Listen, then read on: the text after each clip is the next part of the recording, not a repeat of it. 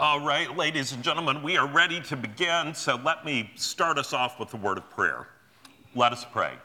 Father, we thank you so much for this opportunity to gather together tonight and to study this amazing book. Lord, we pray that you would help us to put aside the things that we have been stressed about or worried about or distracted by during the day.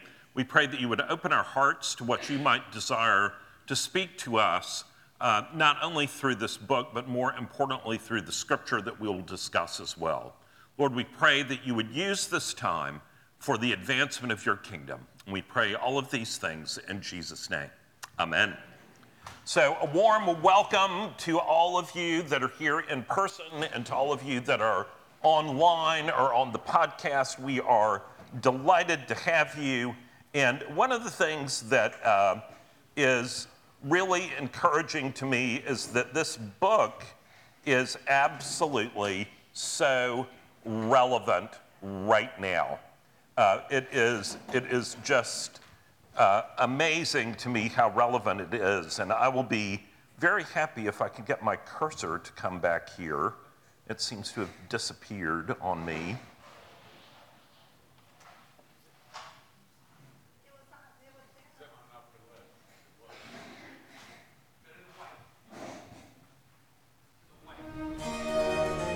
Okay, so here's some music. I think I'm going to stump everybody this time. If anyone knows what this is, I'll actually give you money.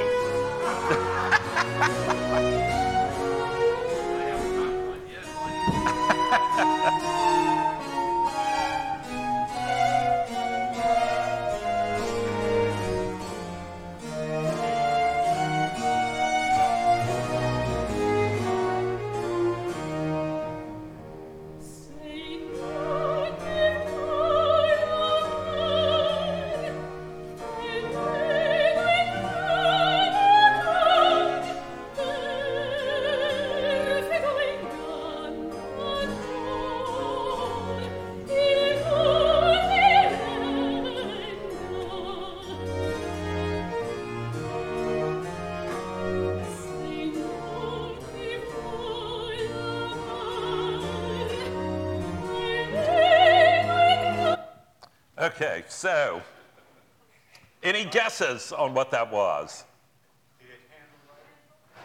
Yes, it's Handel. That's very good.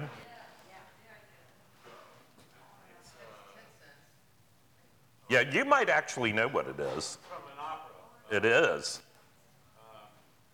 They sang a solo. I don't know if that was from that opera, but there are many. So that is from, I'm very impressed that you got that far. That deserves extra credit. So that was an aria that it's a lovely aria that's from an opera by Handel that is called Tamerlano. And Tamerlano is the Italian for a name that figures in tonight's chapter, Tamburlaine, whom Christopher Marlowe wrote a play about. And Tamburlaine or Tamerlano was one of the great sadistic, psychopathic terrors of the ancient world. So he was a Mongol chieftain in the 1400s. And so this opera is all about him. But I have to say, I think it is somewhat of an unfortunate opera because, for whatever reason, in writing about the psychopathic, sadistic, big, mean, horrible protagonist in the opera, for whatever reason, Handel decided to write that for countertenor. And so you have this big, beefy, Rambo, mean kind of guy who sings soprano. And it's very disconcerting. I actually saw this opera and I had to leave at intermission. I just couldn't do it. So, but we'll get to Tamburlaine later tonight. So let's begin by saying our scripture verse together. In the presence of God and of Christ Jesus, who will judge the living and the dead, and in view of his appearing and his kingdom, I give you this charge. Preach the word. Be prepared in season and out of season. Correct, rebuke, and encourage with great patience and careful instruction. For the time will come when people will not put up with sound doctrine. Instead, to suit their own desires, they will gather around them a great number of teachers to say what their itching ears want to hear. They will turn their ears away from the truth and turn aside to myths. But you, keep your head in all situations, endure hardship, do the work of an evangelist, discharge all the duties of your ministry. And it's quite remarkable how applicable this verse is to what goes on in the Great Divorce. Because basically, as the story unfolds, you're going to see more and more people who are determined that they are not really interested in what the truth is. They are interested in their experience, and they're going to hold on to what they want, regardless of what the consequences are. And it's very much like what St. Paul is talking about here. So, a couple of things for those of you who are new. There are several ways to approach this class. You can be on the beach, which means you just appear when you feel like it, or not appear. You can sleep. You can lie on the floor. You can make your grocery list, whatever you want to do, and you just pick up what you pick up through osmosis. You don't read the book. That's great. If that's all you want to do, I am delighted to have you. Or you can snorkel, where if something gets your attention, you can go deep, you can look at the handouts, you can read the things that I send out in the email. But then when it's not so interesting anymore, you can go back to lying on the beach sipping your drink. Or if you are wired like I am and you are a nerd, you can scuba dive and you can look at every little thing. You can follow all of the little leads that I send out. You can read the long academic handouts that will come occasionally. You can listen to the music and look at the words and look at the translation of Tamerlano into English and all of that, and it will be a glory.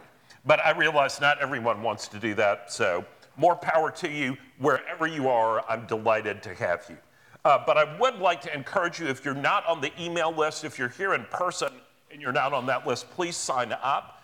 If you are listening from somewhere else, please Google St. Philip's Charleston and send me a little note, and we'll get you added to the email list. Because all you have to put in Google is St. Philip's Charleston, and it will come up. So once you do that, you'll see the church website, and you can shoot an email, and we'll get you added to the list. A couple of things about reading this book. This is one of those books that if you read the way I read, you're going to be in trouble. Because the way that I like to read is I like to get about a 3-hour block of time where I'm going to be completely not distracted with a cup of really good tea, and I'm just going to plow through it. Please don't do that with this book, because you will get through it and you'll be like, what was that? It is so much better if you take it a little bit at a time, which is why we're doing a chapter a week.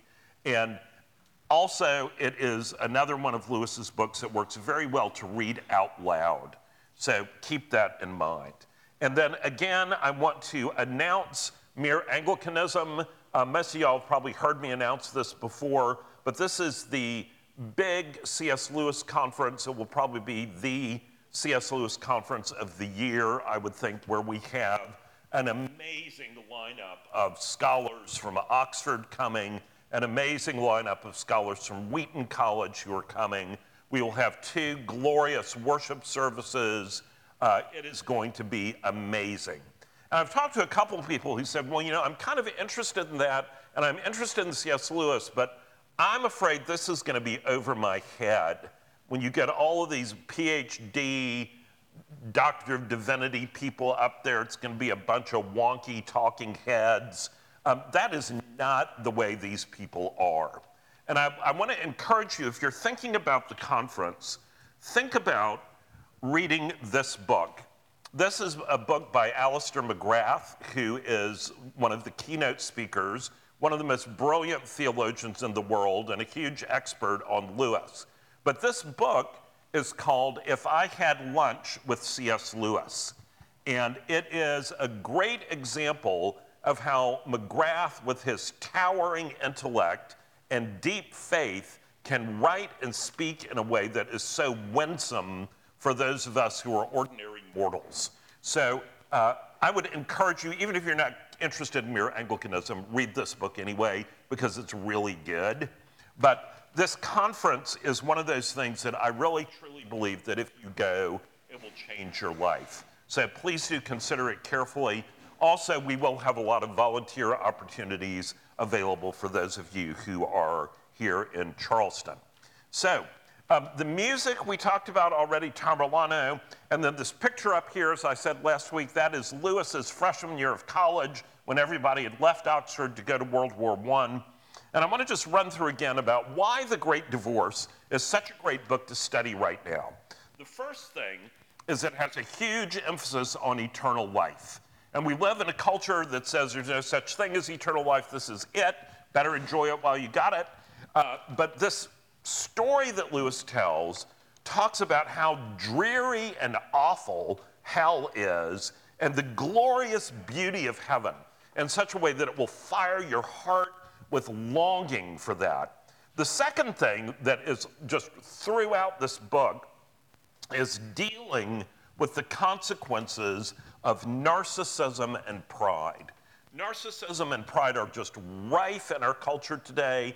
I'm sorry to say every one of us in this room, including me, we are all infected with this. We all think we're the most important person in the room. And the problem with that is it can't be true. Sorry if I'm upsetting anyone's world here. But narcissism and pride are everywhere, and this book shows when you pursue and live that way, how it ends. Another thing that is so important about this book is that it talks about the concept of truth with a capital T.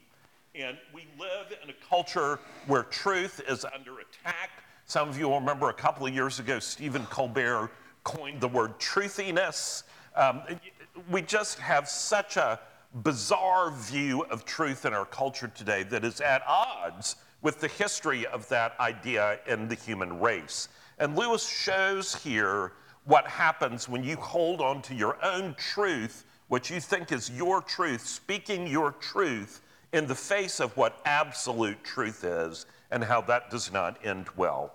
Another thing that is interesting is that we live in a culture that is obsessed with our rights. I deserve this, I'm entitled to this, don't you dare stop me from what I deserve to get.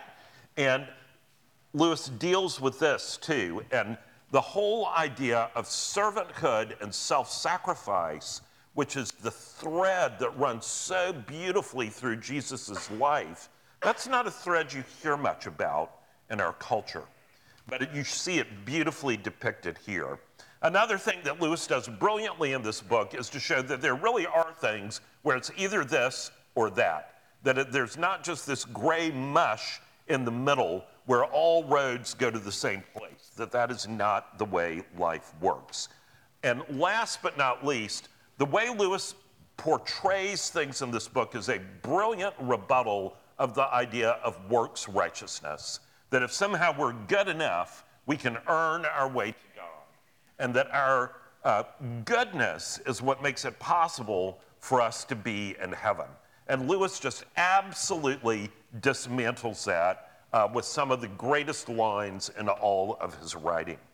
So, if you are catching up, and there is no shame if you've not read any word of this book, no shame at all.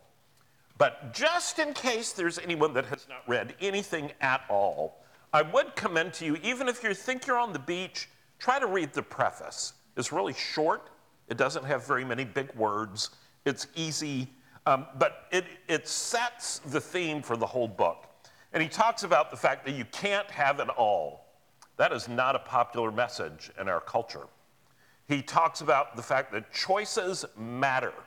The choices that you make open doors and close doors that will have consequences for the rest of your life. He also says that repentance is hugely important.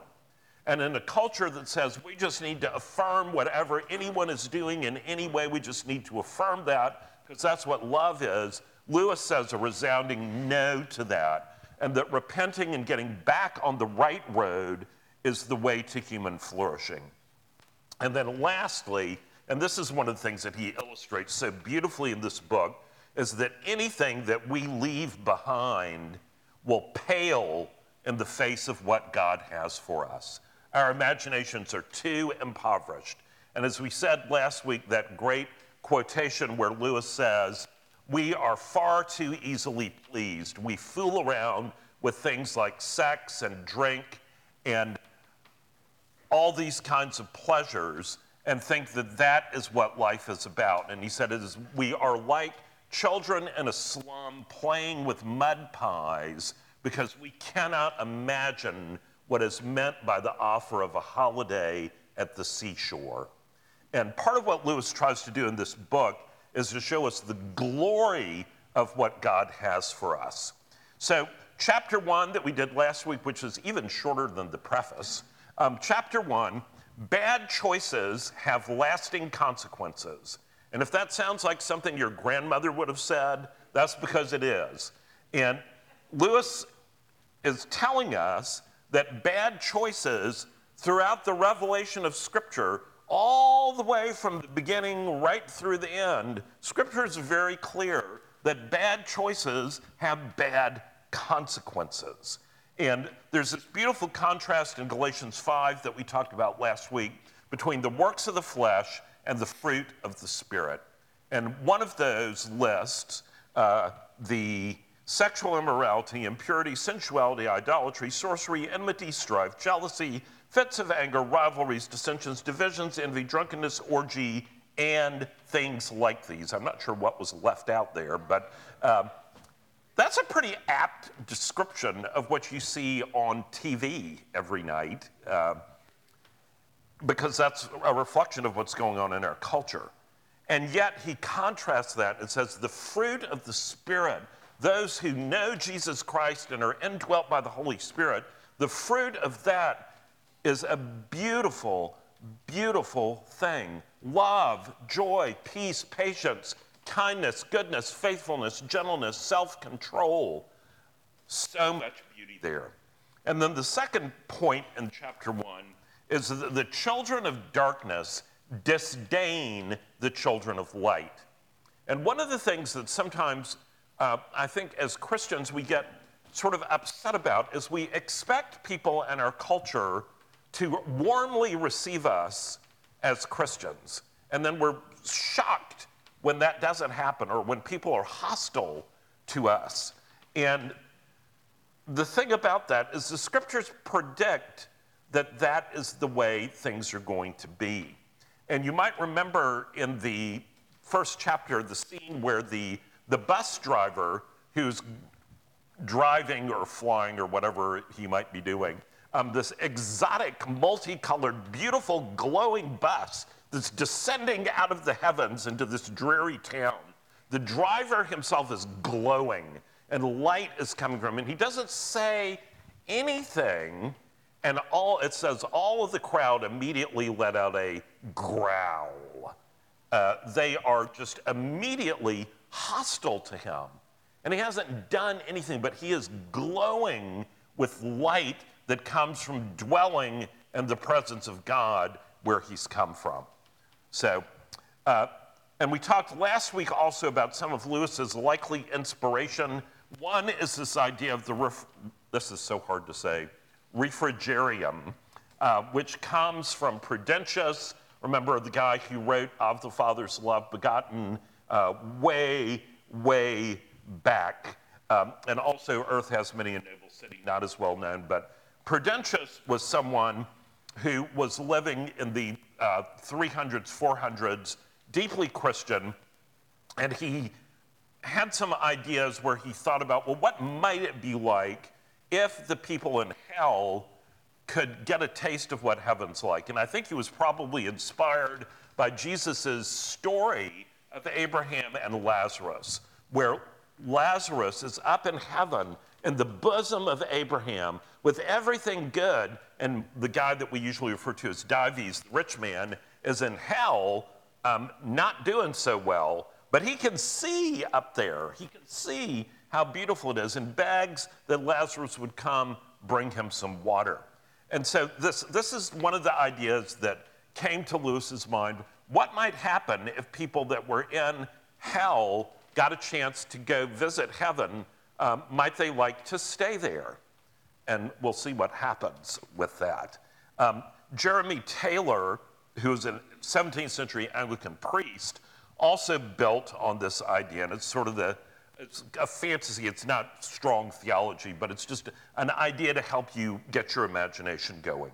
And we talked last week also about a story by E.M. Forster called The Celestial Omnibus, which I'm sure factored into Lewis's idea of this flying bus that goes to heaven, because that's what Forster's writing about. And in your email this week, there was a copy of that short story that I would commend to you, because it's such a parable for where we are in our culture right now, because there's this boy who sees this beat up old sign that says "to heaven" at this beat up old bus stop, and he is filled with a sense of wonder, and he believes that maybe there really is a bus to go to heaven. And he goes home, and his parents are just horrible to him and make fun of him and tell him how stupid and idiotic he is, and that modern people don't believe things like this, and on and on and on. But he still has this kernel of faith, and he goes and he looks at it again, and he says that he sees this faded part that says only at sunset and sunrise. And so he gets up and he goes, and there's a bus waiting there. And he gets on this bus, and they literally tread on a rainbow into heaven. And of course, he gets back, no one believes him at all. But it is a story that has a lot of resonance with the Great Divorce. So there's a little handout about that tonight as well. So chapter 2 starts off with one of the great characters. And we talked about last week how part of what is so intriguing about this book is what Lewis leaves out. He leaves out so much stuff. So in chapter 1, you don't know where you are. You don't know what the narrator's name is. You don't know anything. And it makes you wonder. It piques your curiosity. And he's going to continue to do that through this story. And so you might remember at the end of last week, we had the narrator, who will soon be revealed to be Lewis himself, finally making his way to the back of the bus, thinking he's going to have peace and quiet back there, away from all these nasty, quarrelsome people that are in the front. And just as he sits down, he sees this tousle-headed young man making a beeline right to him. And the young man says, "I can tell you and I are alike," which, of course, they've never spoken to each other. Lewis is sort of offended by that. And then it transpires that the guy is a writer, and he pulls out this giant sheaf of manuscripts that he proposes to then read aloud to Lewis. And Lewis thinks he's being punished for something terrible when that happens. So chapter 2 opens with the two of them sitting side by side, and this tousle-headed young man, probably in his early 20s, telling the narrator his life story. And it is very interesting, because if you read any of the more pejorative analyses of Generation Z, you will notice that there is a very strong resonance here with what we think of as sort of the worst stereotypes about Generation Z, the worst stereotypes about social justice warriors, all of those kinds of things, all these stereotypes that we sometimes buy into without really thinking about the fact that these are all individuals that are made in the image of God that we're called to love. But you'll see that there are some similarities here. So this tousle-headed poet sits down, and he launches into this narrative, and guess what he's talking about? Himself. Oh. Narcissism, anyone? So he starts talking, and of course the first problem is he was not appreciated by his parents. They just set out to be mean to him and to misunderstand him. And then they sent him to not 1, not 2, not 3, not 4, but 5 schools none of which he liked, none of which appreciated his unique qualities, where he was never able to fit in. And he went all the way through college not being able to understand why he just wasn't appreciated and people didn't want to seek him out and want to publish his poetry right away. And then he finally realized who the real villain was, and that was capitalism. Capitalism was responsible for everything that was wrong with the world, and particularly everything that was wrong with his life. And that is why his true genius was never recognized, and then he became a communist. But unfortunately, the communists were not interested in him either. So that didn't work out very well. Meanwhile, he has been unable to find a job, and so his father has been paying for him to live and eat and all of that. But he says his father is just awful. He's this bourgeois, bougie, anyone? Bourgeois, stern father who never gave him enough allowance to live on. And then to make things worse, he finally thought he had found true love. And then this girl, after he started falling in love with her, started talking about monogamy and commitment and other bourgeois prejudices. Well, poor Lewis, the narrator, is like enduring listening to just this litany of all this complaining. But the interesting thing is a lot of Lewis scholars have said, boy, that sure does sound a lot like Lewis before his conversion. Because Lewis went to 5 schools, most of which he was miserable at and did not fit in. He always wanted more than anything else to be a poet and to be appreciated for his poetry. And he wrote reams of poetry when he was young, a lot of which is really not very good, and was not appreciated for it. And so there are some similarities here, but the tousle-headed poet finally ends the story with this really poignant thing and says, after all of this had happened, what could I do but throw myself under a train? I mean, it's just horrible, throwing away everything.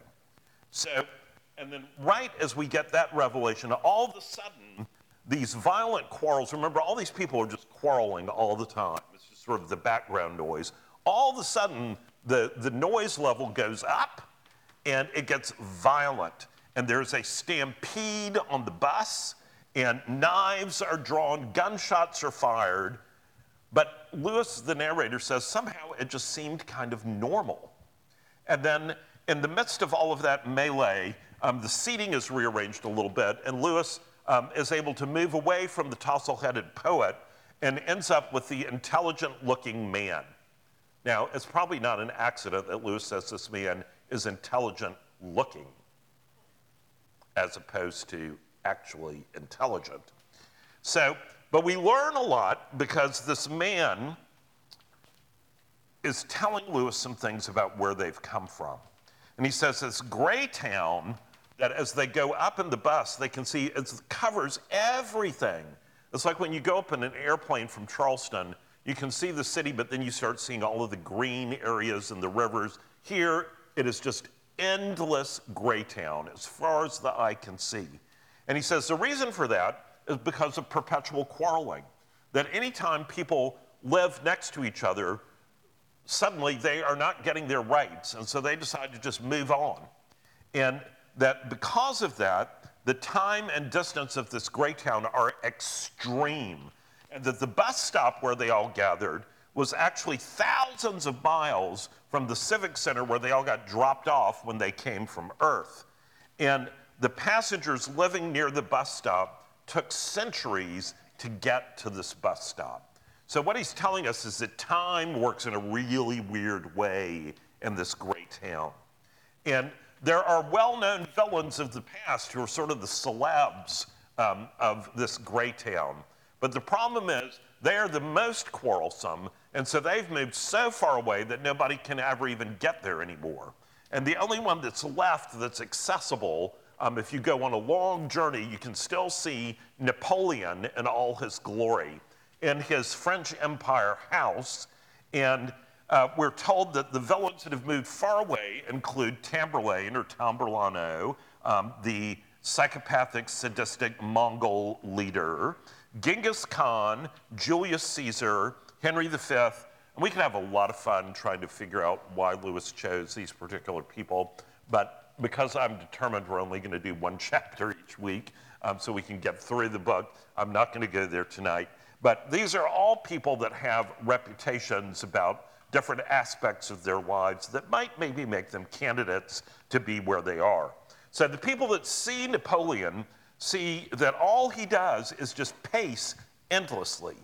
And as he's pacing, he's muttering, it was Soul's fault, it was Ney's fault, it was Josephine's fault, it was the fault of the Russians, it was the fault of the English. And it's a litany that just goes on over and over and over and over again, that his defeat, his exile, his death are all the fault of all of these other mean, nasty people who are conspiring against him. So one of the things that is interesting that we also learn about this gray town is that no one there has any needs. Now this sounds great. It's kind of like if you imagine Amazon.com and you can just imagine anything that you put in that search bar, anything you might like, you just imagine it and poof, it's right there. And that's the way it is. Whatever you want, it's right there. But the problem is not very good quality. The things are not solid. So you can imagine a house. If you've always wanted to live in a big white columned mansion, you can imagine that as your house in the gray town and you can move right in. But the problem is it's not solid. So when it rains, everything inside gets soaked. So there are some problems with this. So this guy, the intelligent looking man, has hit on this idea. He's decided that what he wants to do is to go on this bus trip to bring back something real.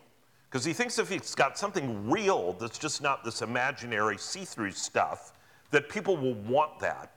And because of capitalism and scarcity, people will want to come together. And one of the advantages of that is that if people come together, they'll have enough population to support a police force. Because he is worried that they need a police force. And the narrator is like, what do you need a police force for? And then all of a sudden the conversation drops to a whisper.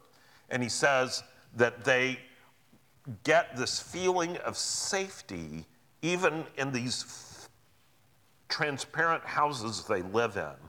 And then the guy whispers that eventually it's going to get dark. And this clearly inspires the guy with terror. And as soon as he starts talking about darkness, the other people on the bus freak out and say, stop talking about that, stop talking about that, stop talking about that. But the one extra clue we get is that when it's dark, in the most ominous sense, that is when they appear. They appear. We just had Halloween, use your imagination. So, and immediately into this comes the fat, clean-shaven, cultured man. And he jumps right into this conversation, and he says, there is no evidence whatsoever that this twilight is actually going to turn to night, and that this half-light is actually the promise of a new dawn, of a spiritual city where man will be free from all matter, free from all those things that bound you on earth, free to do whatever you want to do, however you want to do it, with whomever you want to do it, and it's going to be great. It is going to be the greatest thing, the greatest advance that has ever happened in the history of man. And then just as he is pontificating about all this, and just wait till you find out who that character is later on, as he's pontificating, all of a sudden, the bus, which remember is flying through the air while all of this is going on, the bus encounters light. And it goes from gray to a pearly gray, and it gets lighter and lighter and lighter, and suddenly there's this brilliant blue that's all around them. They look out the windows and it's just this beautiful, bright blue that's so bright that it hurts their eyes. And the narrator lets down the window on the bus and this delicious, cool, fresh air comes rushing in over all of them. And all of them clamor and say, shut that window, shut that window, shut the window now. And then when he stands up to shut the window, he turns and looks at the people on the bus. And now the light is revealing what those people look like. And what he sees is that it reveals faces that are gaunt and distorted and faded, that seems like they might even be destroyed or just disappear as the light gets stronger. And then this chapter ends with this short little sentence, and still the light grew. So Lewis is playing with us, but in the best way, by only giving us a little bit of what's going on and trying to make us more and more curious. So there are a couple of themes in this chapter that I think are hugely important, and they are going to play as we go through this book. One of the things that's amazing about this book is that it is constructed so that what follows each chapter, it builds on what we've seen. So the first theme that I think is important is the importance of perspective.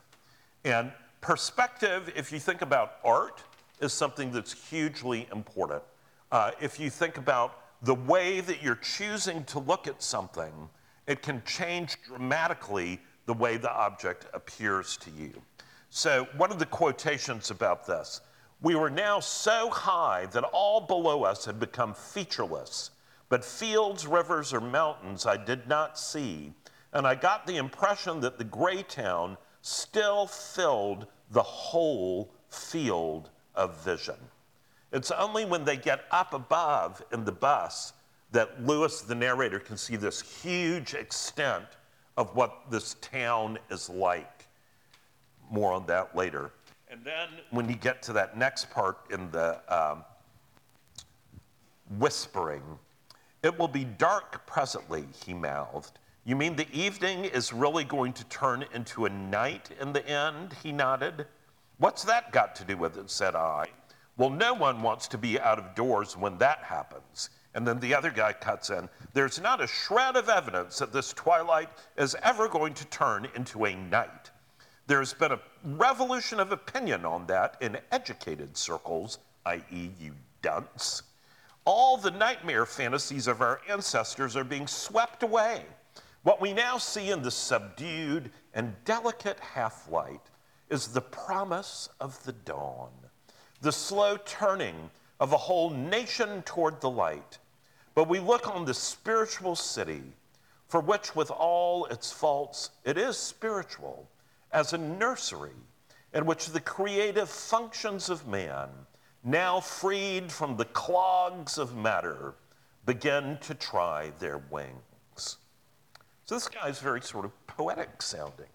But the fact of the matter is, these two people are looking at exactly the same circumstances. One of them is looking at this half-light, this twilight, and saying, dark is coming, and when the dark comes, they are going to come out after you, and it's not going to end well.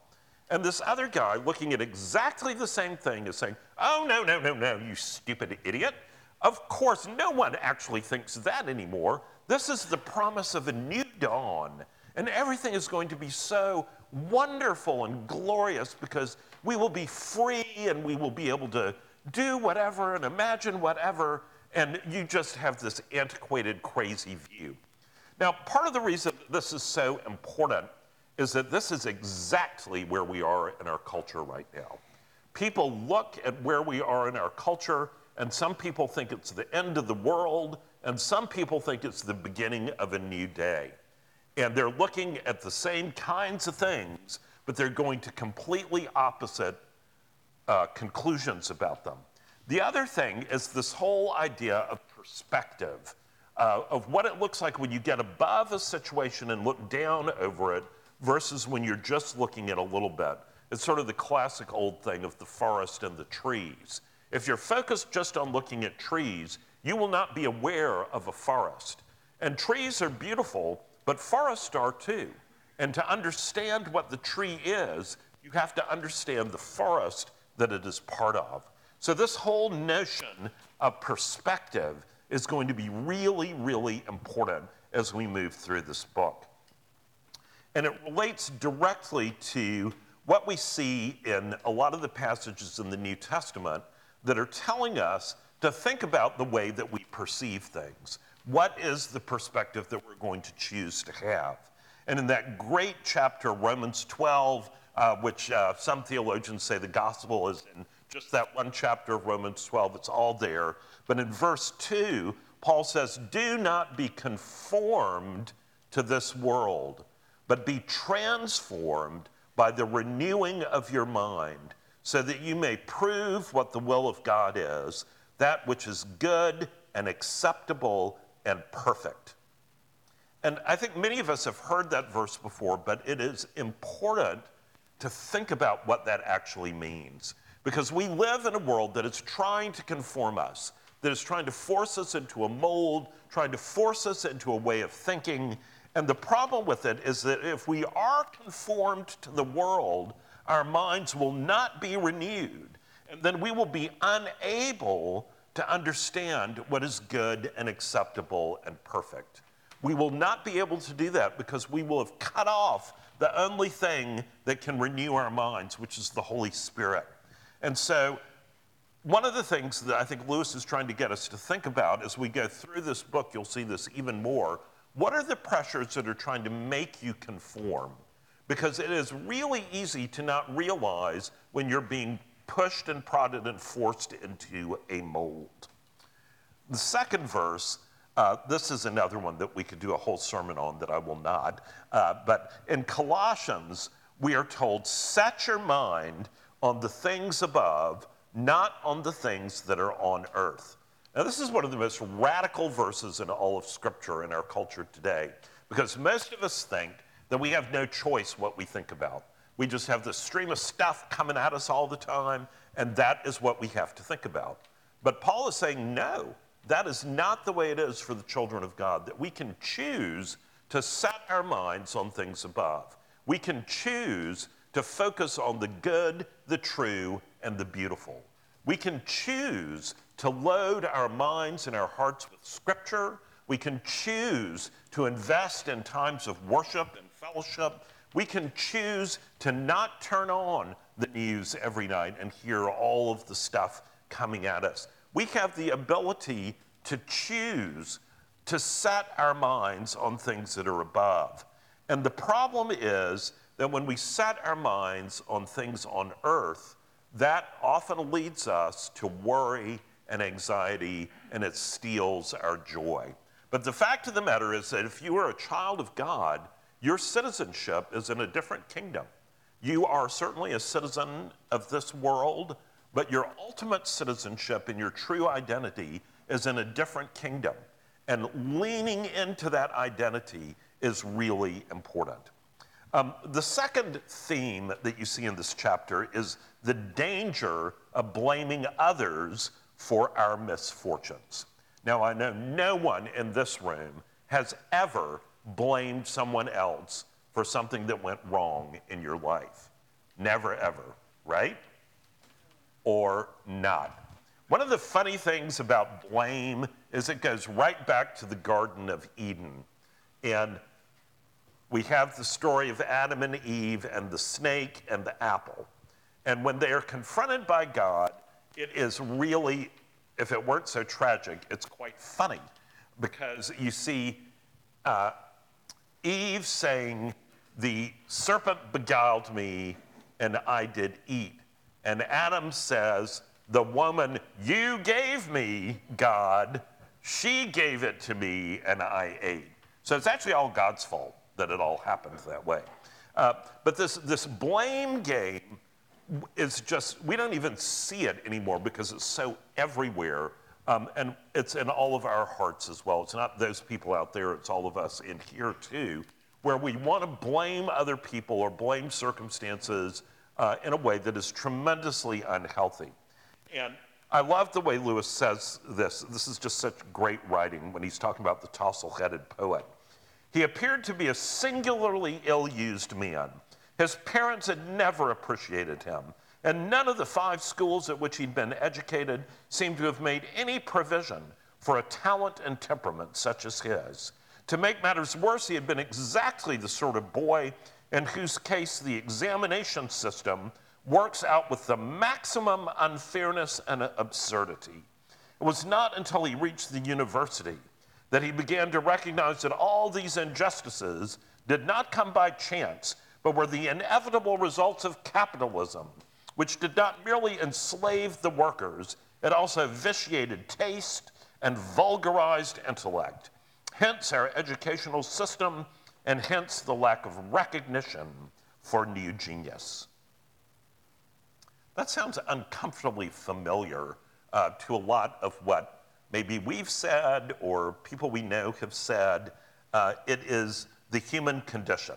And then, of course, we have Napoleon recounting all of these different people who led to his downfall. It was all their fault.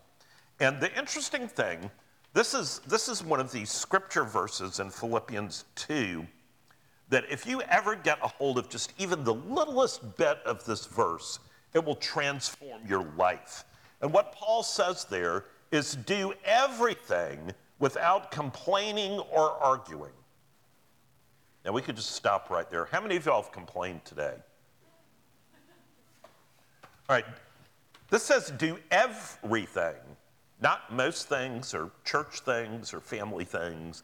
It says do everything without complaining or arguing, so that you may be blameless. Oh, look at that, blameless.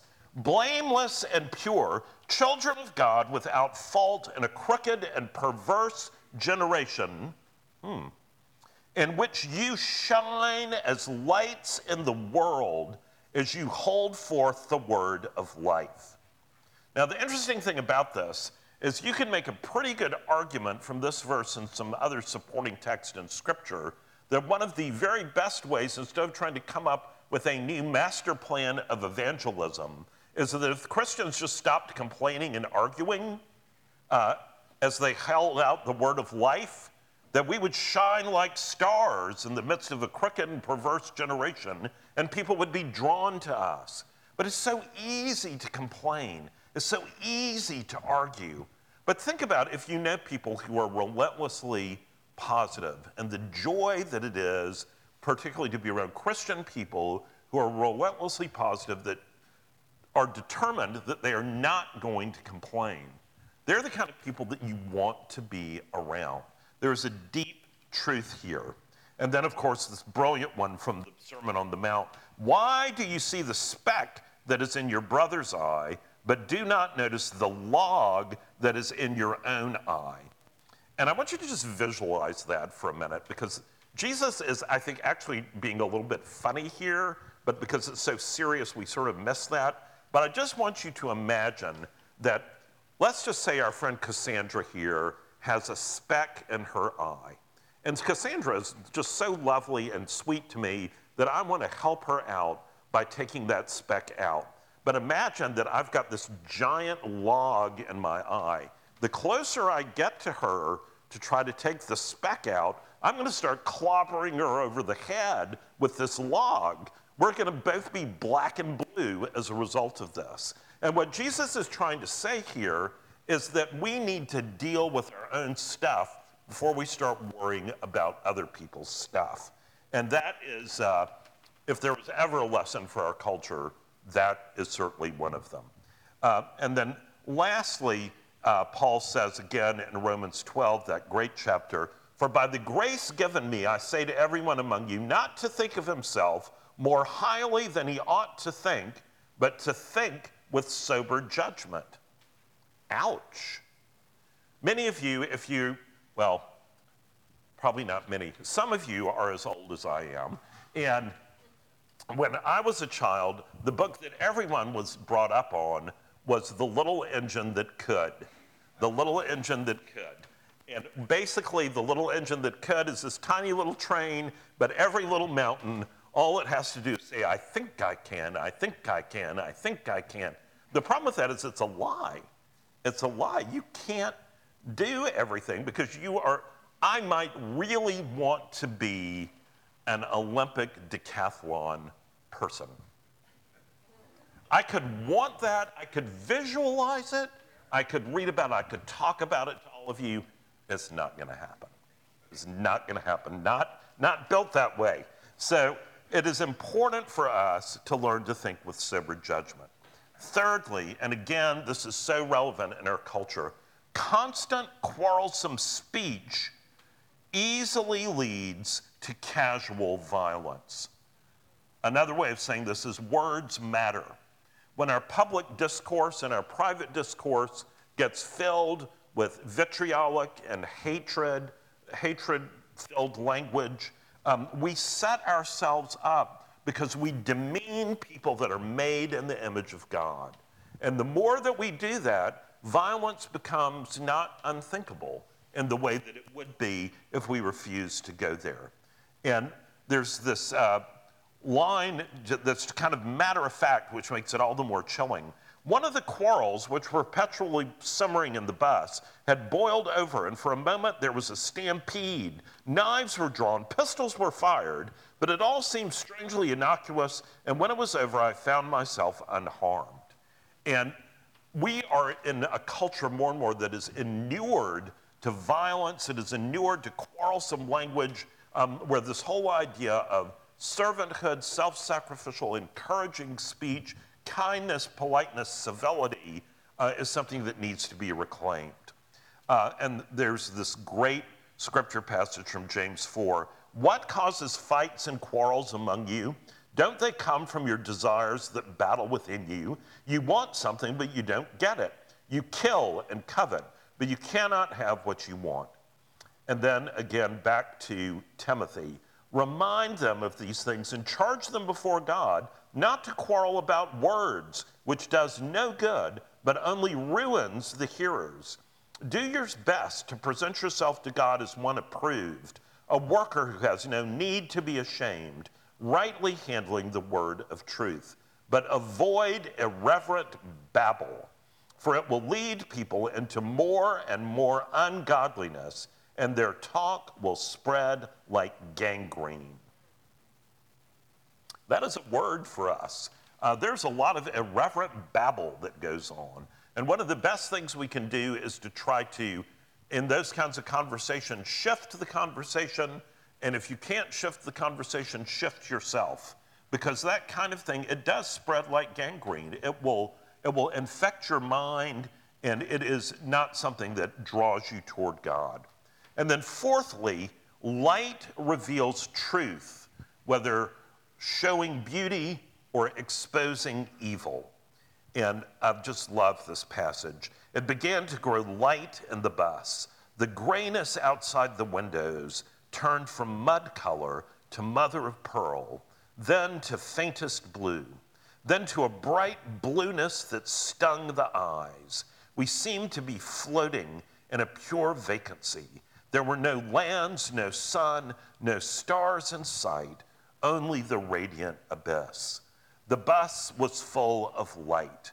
But now look what happens when he turns from looking at all the beauty that's revealed outside, and he turns and looks at what the light is showing him about his other passengers. It was cruel light. I shrank from the faces and forms by which I was surrounded. They were all fixed faces, full not of possibilities, but of impossibilities. Some gaunt, some bloated, some glaring with idiotic ferocity, some drowned beyond recovery and dreams, but all in one way or another distorted and faded.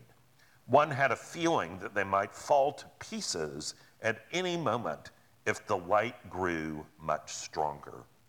And of course, light is one of those images that runs all through the scriptures, from the very beginning of God separating the day and night and creating light and darkness, and then in that glorious prologue to the Gospel of John, where we hear the light shines in the darkness, and the darkness has not quenched it or understood it, this whole idea of the light of the gospel, the light of Jesus Christ, is throughout Scripture.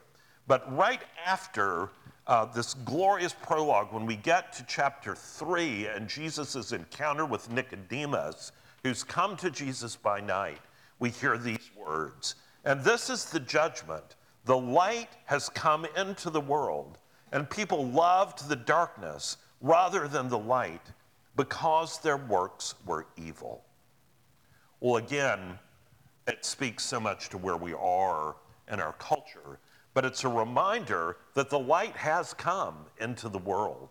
As Christians, we know that light, but we need to choose to dwell in that light and not to dwell in the darkness and not to participate in the works of darkness.